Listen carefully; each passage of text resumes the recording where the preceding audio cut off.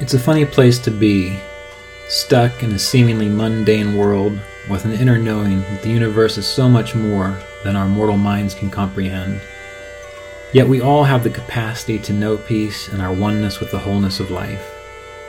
And through these interviews, discussions, and reflections, it is my intention to share this possibility. I'm Ryan Kurzak, and this is the Kriya Yoga Podcast. Welcome back, everybody, to the Kriya Yoga Podcast. Today I'm here with another very special guest. His name is Joseph Selby, and I became aware of him through a book that he co-wrote called The Yugas, Keys to Understanding Our Hidden Past, Emerging Energy, and Enlightened Future. Joseph Selby is a Kriya yogi. He's also written a book called The Physics of God, and he's been living at Ananda for the past 45 years. So he's been fairly well steeped in the tradition, practice, and culture of Kriya Yoga. And today we're going to talk about the Yugas. So thank you very much for being here today, Joseph. My pleasure. Yeah, so for a lot of people, the Yugas may be a new idea, but I'm pretty certain that most of them know what they are. But if you don't mind, could you take a moment to just explain what exactly are the Yugas and how do we know about them? So the Yugas as a concept comes to us from India and goes way back in time to when it was talked about in the 7,000 BC era. And that tradition has obviously followed its way through the Indian teachings to today. And the basic idea is that we live in a cyclical world of influence rather than a linear world. So Darwinian evolution is linear. It says that animals evolve in specific directions and they get more complex, they get more adept in whatever their species is good at over the period of time through mutations and that sort of thing. And our science today has really applied Darwinian thinking to everything, including history, including the development of mankind. So the assumption that you will nearly always run into, certainly in mainstream courses having to do with archaeology and history, is that man has evolved from the hunter-gatherer stage where they just eked out a miserable existence, and then they figured out how to do various technologies like pottery and weaving and growing crops, and they built on those abilities, made them more sedentary, and they started living in large collections of people, and they grew big crops. That led to cities and city-states and civilization and more technology. And in a more or less straight line brings us to today, which Darwinian point of view would say is the epitome of human development today. Mm-hmm. Well, the cycle of the Yugas suggests that mankind's development has waxed and waned in a 24,000-year cycle. Mm-hmm. So according to Sri Yukteswar, author of The Holy Science, and in fact, in The Holy Science is an introduction to the Yugas, Sri Yukteswar says that we are now on an upswing of human development that began in 500 AD and is going to continue all the way up to 1150 AD, 11,500, I mean. And then it will descend again, back from that peak of human development back down to what it was in 500 AD in this cycle. What that also means for us is if we look backwards to the past, our own past, our known past, that the lowest point of human development would have been from either side of 500 AD, roughly 1,000 years, 1,200 years more exactly. And that if you go back before that 1,200 year cycle, just before 500 AD, you will start to encounter a consciousness and a state of human development that is equal to what we have today. And that if you go even farther back in the past, you will encounter human development or evidence of human development, in this case, that is superior, far superior to what we have today. And if you go far enough back, you will reach a higher spiritual age in which mankind as a whole had direct perception of God, direct perception of divine spirit. Right. And then, if you look forward from where we are now, we will go through those same phases again until once again mankind has reached that high state of spiritual development. So that's the yugas in a nutshell. There are different periods within this cycle that are recognized as having distinct qualities. So there is the Kali Yuga, which is the lowest era, the lowest age within the 24,000 year cycle. And it's marked by mankind basically being limited to understanding just gross matter. And then there's the next higher age, which we are in, which is Dwapara Yuga. People often ask me, well, what does Dwapara really mean? Expecting it to have some, kind of sexy connotation, but it actually just means two. Oh. Dwapara is the second age. Okay. And Treta is the third age. So, but Dwapara Yuga, which we're in now, its characteristic is that mankind has a understanding of energy being the foundation of matter. And as we are seeing now, that knowledge has allowed our civilization and society to exploit how energy and matter work together to give us instantaneous communication, super fast travel, and all the trappings that go with those things that are part of our technological civilization. Right. And that when we think about these ages in this cyclical way, when you're saying Kali Yuga, for people who might not necessarily be aware of it just yet, and of course those of you who aren't, I highly recommend getting the book The Yugas by Joseph, and also looking at Sri Yukteswar's Holy Science to get a little bit better understanding of this. But Kali Yuga, we would relate to the idea of the Dark Ages, say between 700 BC and around 1700 AD, and that was when humanity was pretty rough. And our present day, when you're talking about Dwapara Yuga, that's when we're on the upswing, the second part of the cycle, which again began around 1700 AD, around there. Correct, exactly. Right. The Dark Ages technically are a smaller band of that at the very kind of bottom of that cycle. So they're roughly from a couple hundred AD through about 1,000 AD. Opinions vary on what exactly the Dark Ages even are, but it's generally right at the low point of the cycle, which is very telling. Right. And then we have, just to finish the basic idea of the yugas, so then we are from our Dwapara Yuga, where we have this understanding of energy, we then move eventually into Treta Yuga, where mankind as a whole understands the power of mind. And Sri Yukteswar says that people in Treta Yuga can communicate telepathically. And then we pass through Treta and enter that highest age, which is Satya Yuga.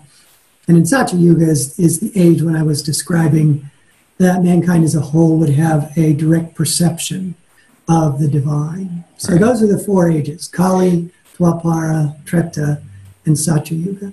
And we go through those about every 24,000 years, where we're going to spend time in the Satya Yuga, and then it descends, and we lose a little bit of that understanding until eventually we make it to the Kali Yuga, and humanity's in its dark age state again, and then it goes back up again towards the age of enlightenment, correct?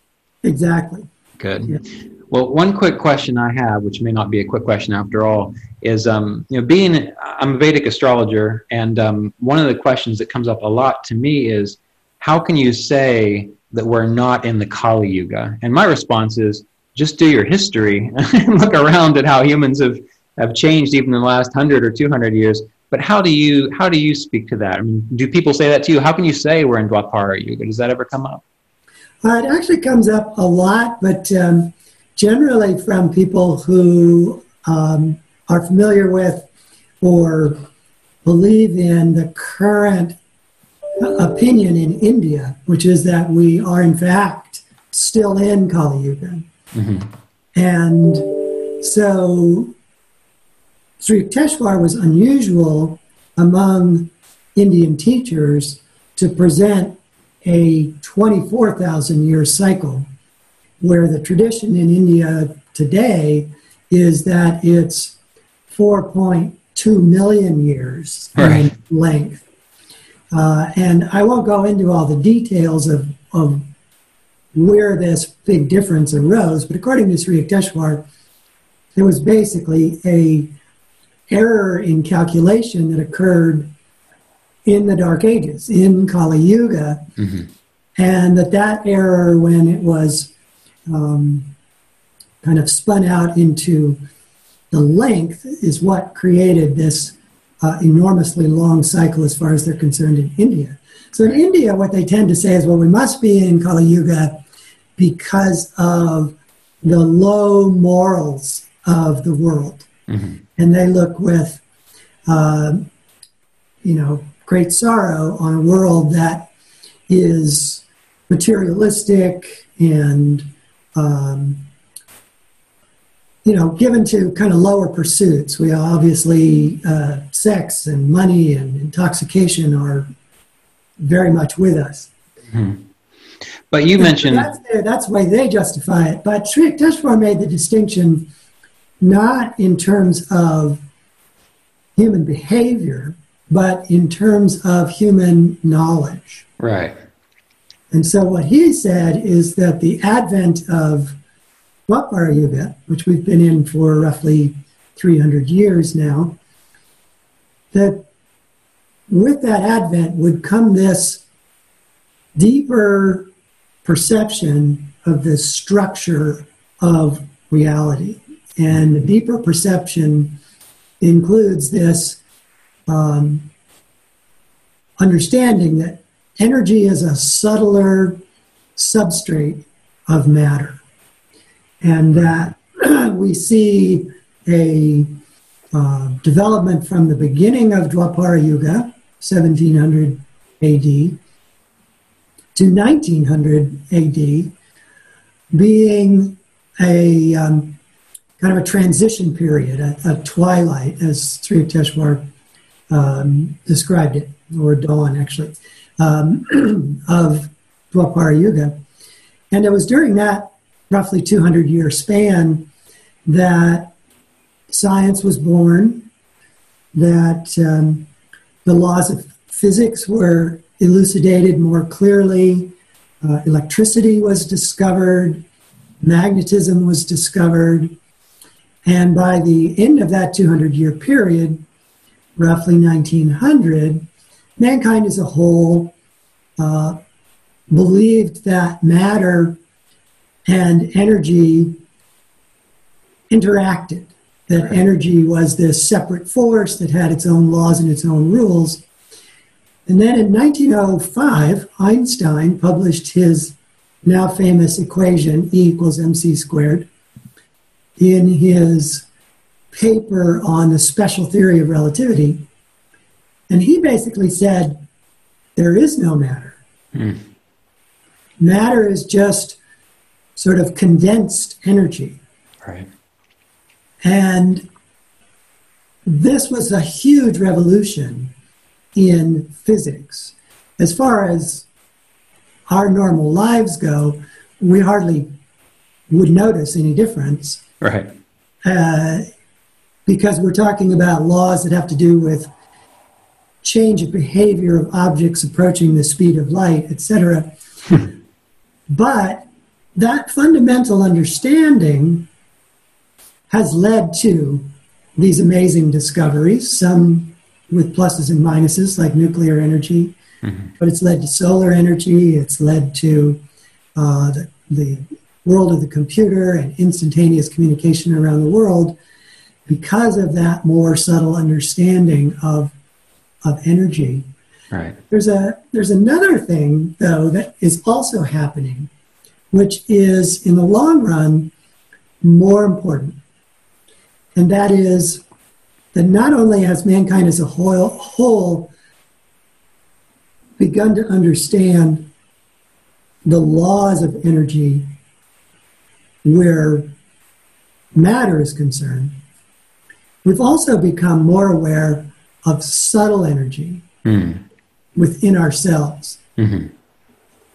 So you can see a lot of things that are happening in our society today that have to do with being able to perceive subtle energy, the rise of meditation, Right.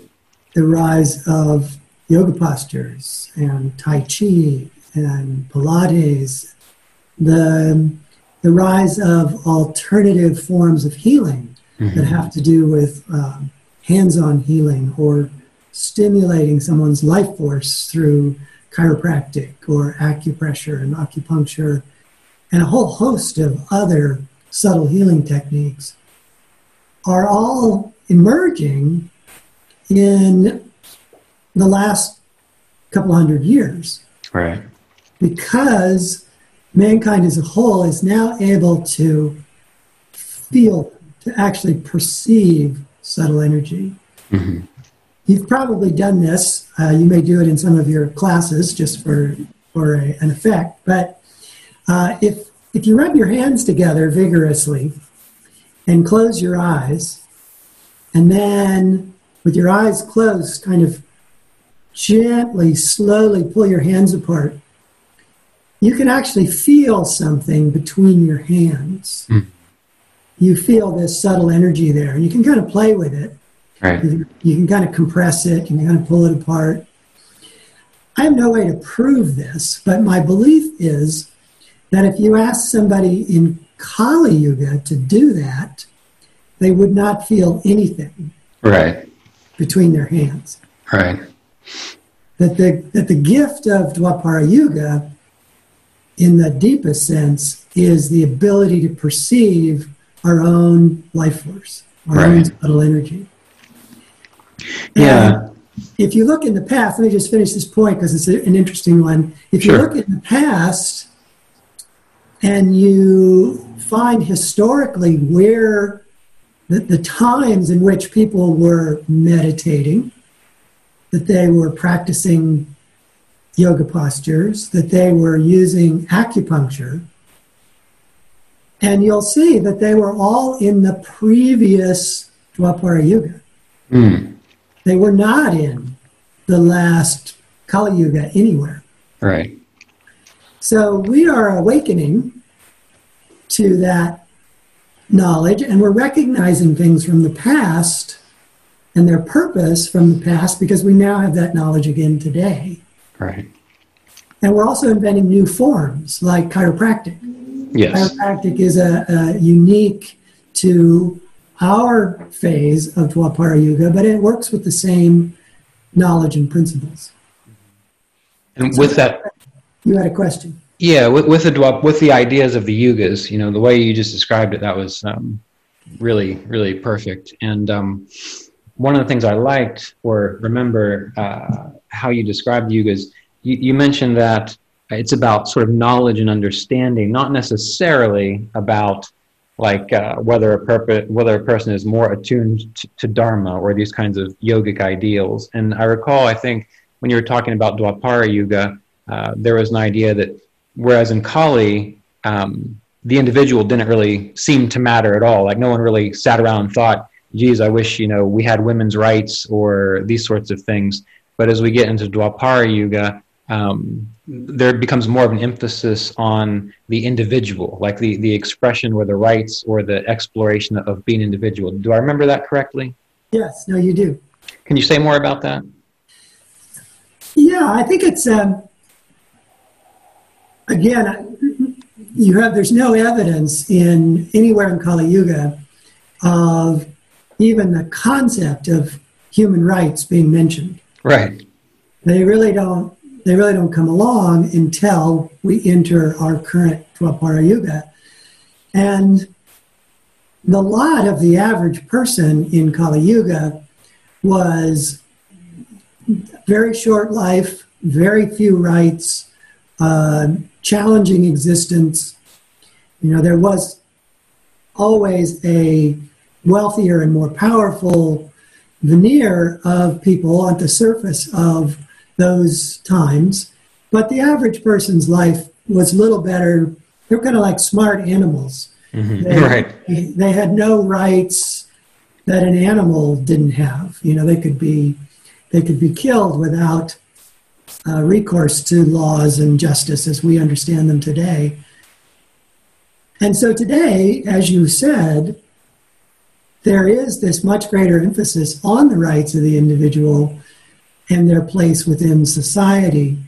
And this is good news and bad news. Dwapara Yuga, in terms of comparing it to the height of the cycle, is still a fairly low age. One of the things I haven't mentioned yet is that each of the ages has a different length of time. So Kali Yuga is the shortest at 1,200 years. Dwapara is twice that at 2,400 years. Treta is 3 times that at 3,600 years. And finally, Satya Yuga is 4 times that at 4,800 years. Mm-hmm.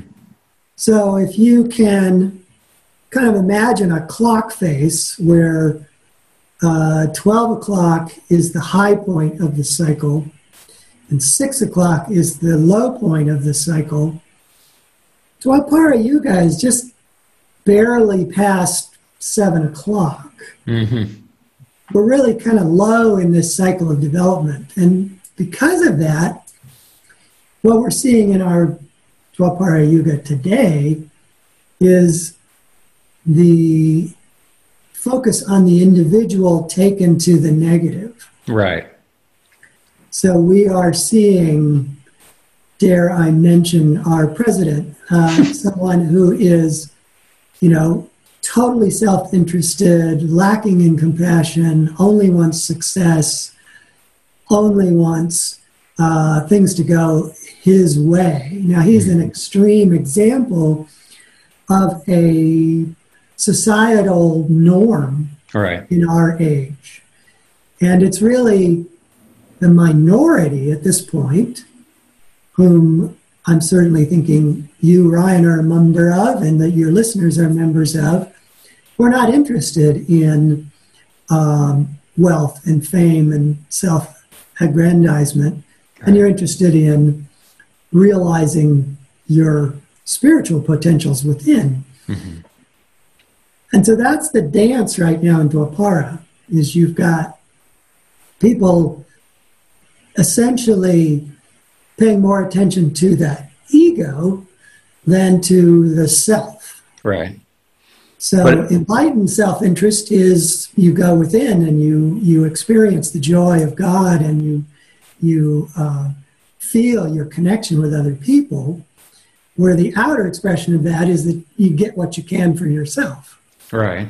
But people have, like, the fact that we're in Dwapara Yuga and that we've had such advances in technology due to the understanding of things like scientific thought and knowledge, because that's happened, that means more people have the capacity to do that. Whereas, in the Middle Ages or Dark Ages, you were either a slave, a serf, or something of that nature. But now it seems like even individuals who might not even make much money compared to what we would consider to be wealthy, they've got cell phones, they've got video games, they've got cars, they've got the capacity to do so much for themselves in this yuga because of all that. Correct? Yes. Yeah. It's definitely an enabling age. certainly in comparison to Kali Yuga. But it's not a particularly wise age. Right. Yeah, reminds me of an adolescent or a teenager. Yeah, it is the teen years. I often use that example. So there's a lot of willpower and ability in a teenager, but not a lot of garnered wisdom about how to live their lives. Right. And when we think about the Treta Yuga, or the third age, when it comes to human consciousness, I know the idea of the increase in knowledge is there and wisdom, but when we get to the Treta Yuga, is it such that the mental powers are there, but we also recognize like the unity between all of us? Would that be happening in that age, and therefore there would be a greater sense of dharma or wisdom because of that? Or is that safe for Satya? I think that that's true. They may go together. The spiritual advancement may offer them this greater awareness of their fellow man, and therefore guide them more into more selfless, humanitarian kind of activities. But you also have that mention of Sri Yukteswar, which was one of the few qualities he was very specific about in Treta Yuga, is this idea that mental telepathy would be the normal way of communicating. So right. I've always thought that kind of goes hand in glove with being sensitively aware of somebody else. That there's as much conveyed through mental telepathy that is about what you're feeling, that you're meaning, as there is just strict meaning in your words like you used when you're in conversation today. So I think you're conveying more than just thoughts. You're conveying a whole a whole feeling to other people. And in order for that to be workable, I think you have to be enormously sensitive to other people. Right, and that's interesting. I never really thought about what you just said. It kind of triggered this. Many people when they hear the word telepathy, they think, just like right now, we're having this conversation and I can't see you and you can't see me, but it was as if our mouths aren't moving, but that conversation is happening in our head. That's the kind of telepathy they're thinking of. But what you just described is telepathy being a sharing of experience, like a sharing of one's being in a way, not just words in your head. Yeah, and I imagine the words in your head are still there, and I would imagine that as Treta Yuga goes on, people become amazingly adept and are able to limit what they communicate, but they also would be able to open wide what they communicate. Right. Imagine being able to learn from a spiritual teacher who can not only tell you about inner spiritual experiences, but convey that inner spiritual experience to you as they're describing it. Right, yeah. It's just as though that idea of showing, there it is, and you really get it rather than just the explanation. Yeah. That's and pretty you could good. Probably compress knowledge in ways that just straight words in a line don't allow for. That imagery and feeling and subtle meaning might be able to be conveyed in that process that is just not possible today. Right. And when you discuss the idea of the ages, us being in Dwapara Yuga, one thing that you mentioned that we can have a sense of energy, even probably people who've never really thought about it before. They could do that exercise you described and they could feel the sense of energy. But you mentioned that in Kali Yuga, they'd probably look at you like, what are you, I have no idea what you're talking about. But that leads me to the idea that we can discuss Dwapara Yuga and Satya Yuga, but it's pretty far away from what we can really, truly even fathom, at least from an average standpoint. Meaning if we haven't done much meditation on our own or explored these things, that those kinds of ages, that they're really not comprehensible to us. Does that make sense?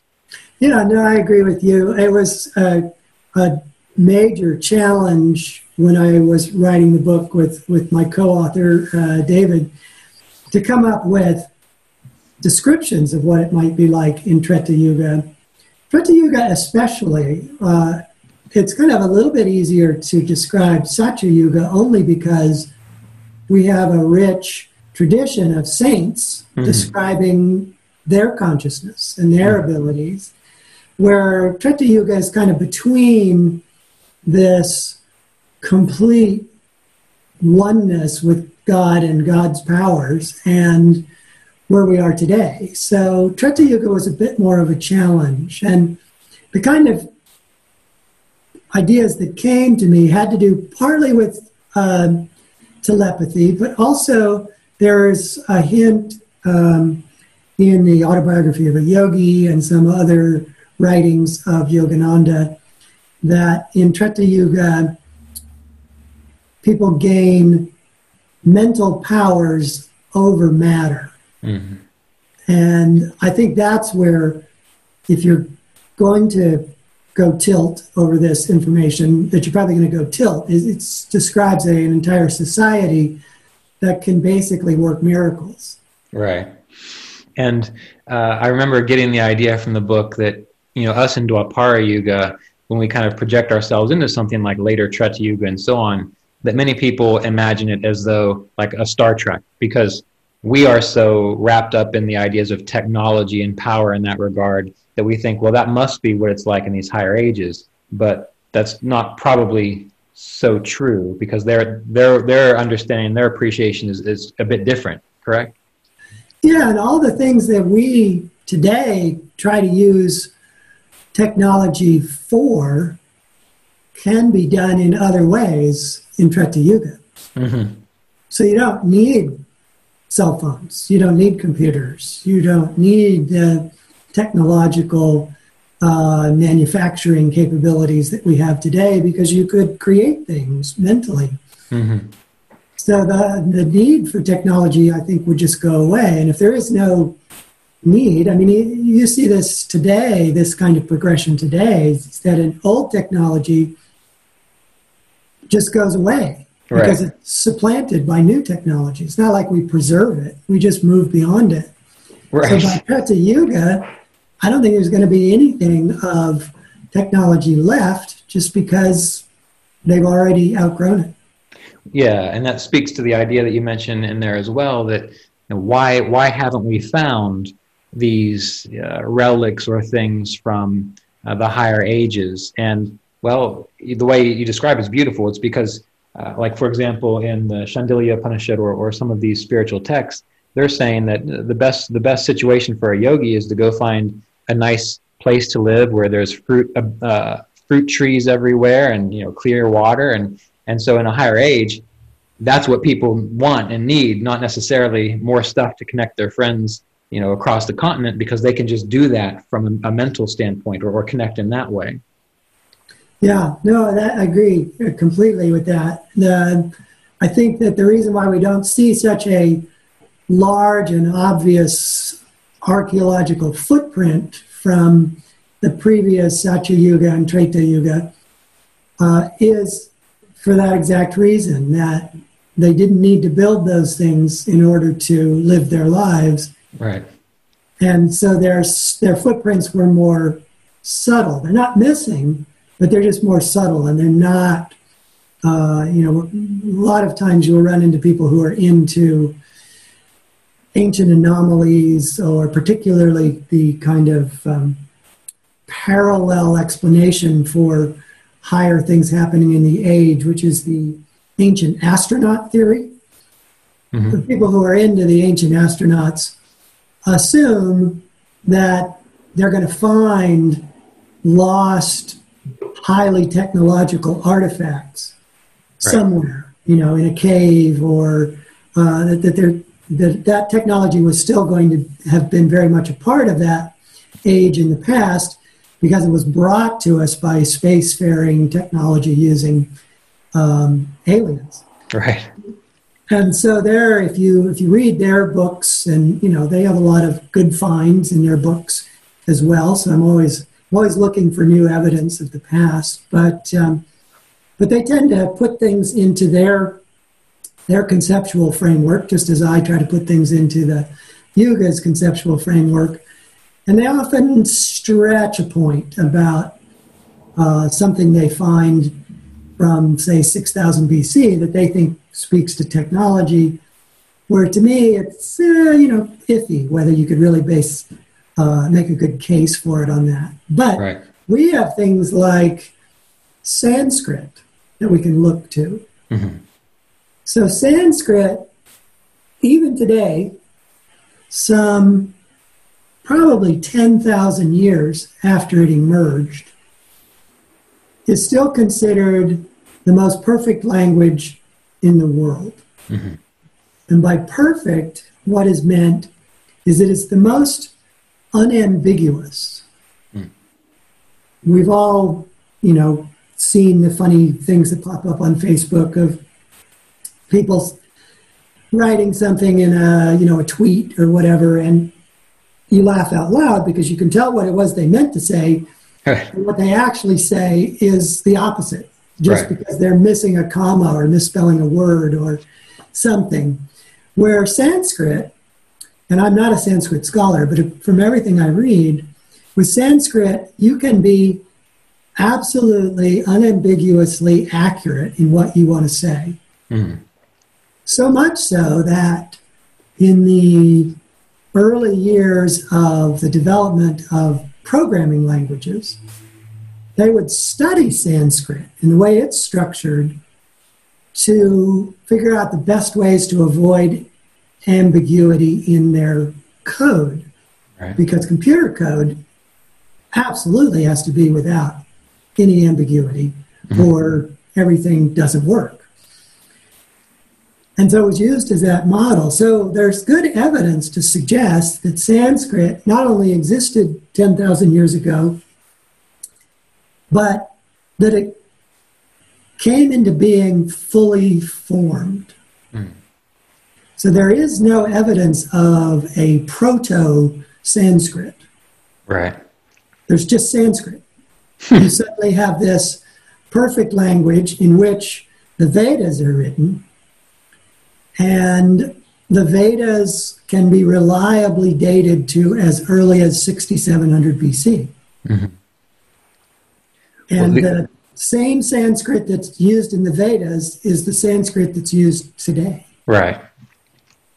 Right. And the idea of the Vedas, I was hoping you were going to go that route, because what I found interesting again in your book was the description of how the Vedas. I don't want to use a word like deteriorate, because that's not what I mean. But how as you go through time, as the Vedas develop, they become more, say, sort of magically thinking based. But that's because they're trying to do what naturally was done in the previous time. Can you talk a little more about that? And does that question make sense? I want to make sure I'm being clear on it. No, you're making an excellent point. So there's, for our listeners who may not be that familiar with the Vedas, there are actually 4 Vedas. There's the Rig Veda, which was the first, and then there's the Samar and the Yug? Yajur? Yajur Veda. Yeah. And then finally there's the Atharva Veda. Mm-hmm. And the Atharva Veda is probably dated from Dwapara Yuga, where the other 3 earlier Vedas are dated in Treta Yuga. Right.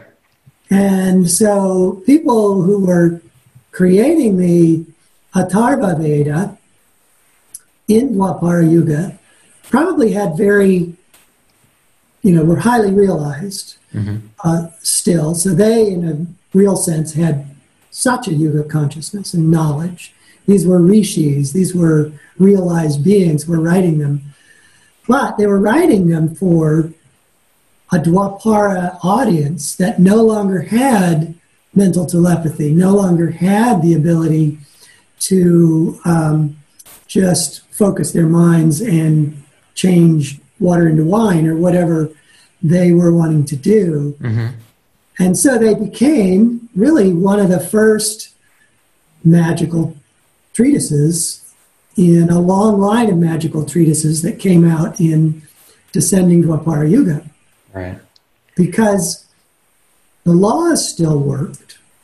The underlying law of mental focus applied to a situation to change matter, that law exists today just as well as it did in Satya Yuga and will in 100,000 years from now. It's a law.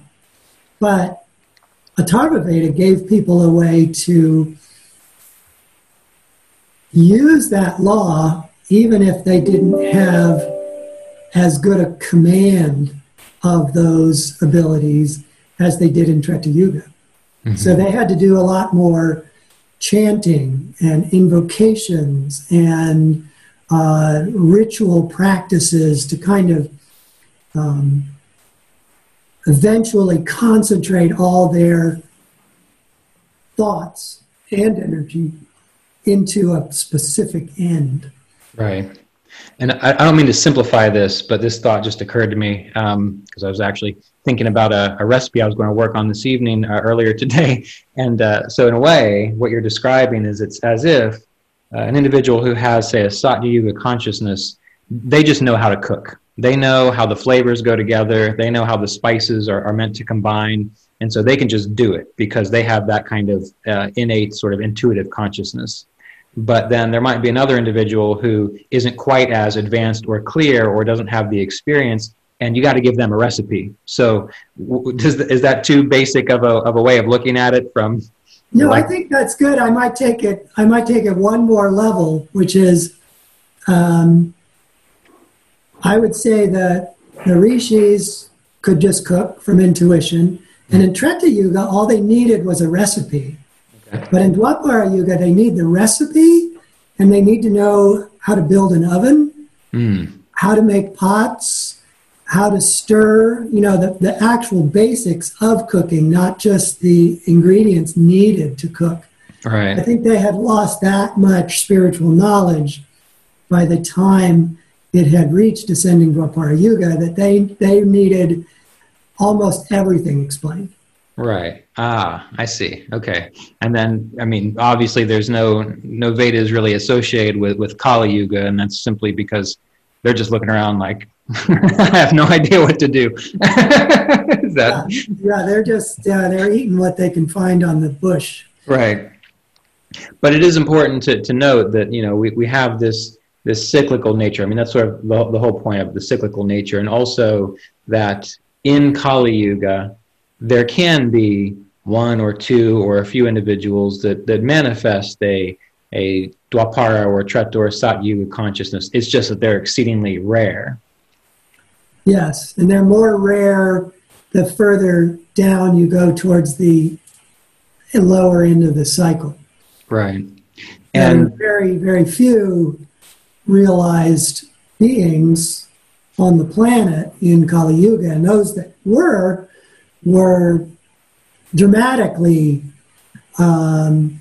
different than other people. You had Jesus, you had Krishna, you had Buddha, you had a lot of spiritual teachers who had a huge impact because they were so much at variance to the rest of the population. Mm-hmm. And now, even in Dwapara Yuga, there are a lot of people of very high consciousness that are, I wouldn't say take it for granted, but they're factored into mainstream thinking now. Right. Yeah. And since I know our time is a little limited today, and what I'd like to kind of conclude with or get your insights on are, I've read a few things attributed to Sri Yukteswar, and they kind of point to this idea, which is why we have things like the technology or the practices of Kriya Yoga and meditation, that we don't necessarily have to be bound by the yuga that we're in. Could you say a little more about that based on your experience and thoughts? Yeah, I think that's a very important point that people should take to heart, and not only take to heart, but feel empowered by, is that in any age, you can take yourself personally through your own yuga cycle to Satya Yuga. in your own consciousness. And that you may be born in an age for particular reasons to help you work out your karma, but you're just working out your karma. It's not that you are necessarily no better than that age, no wiser than that age. And you have, we are blessed with these amazing tools, Kriya Yoga most centrally, to help us evolve through our own yugas. So don't feel limited in any way. People often ask the opposite question. They sort of think the yugas are like a free pass to realization. Yeah. And that they're just going to kind of ride up through this wave, this rising wave of consciousness, and they're going to reincarnate one time after another until they're in such a yuga, and then they're fully realized. But Yogananda said it doesn't work that way, that there are, and he was very specific about this, which blows people's minds a lot. There's a lot of other planets that you can incarnate on. Right. That are not in the higher ages. So you incarnate where you need to incarnate. And if you're not ready for Satya Yuga, you're going to be sent somewhere else while Satya Yuga is happening here. Right. So make your own effort. You've got all the tools you need. You've got all the teachings you need. And there's nothing to keep you from knowing God in any age. Right. Well, I think that's probably the best statement to conclude on for our current session.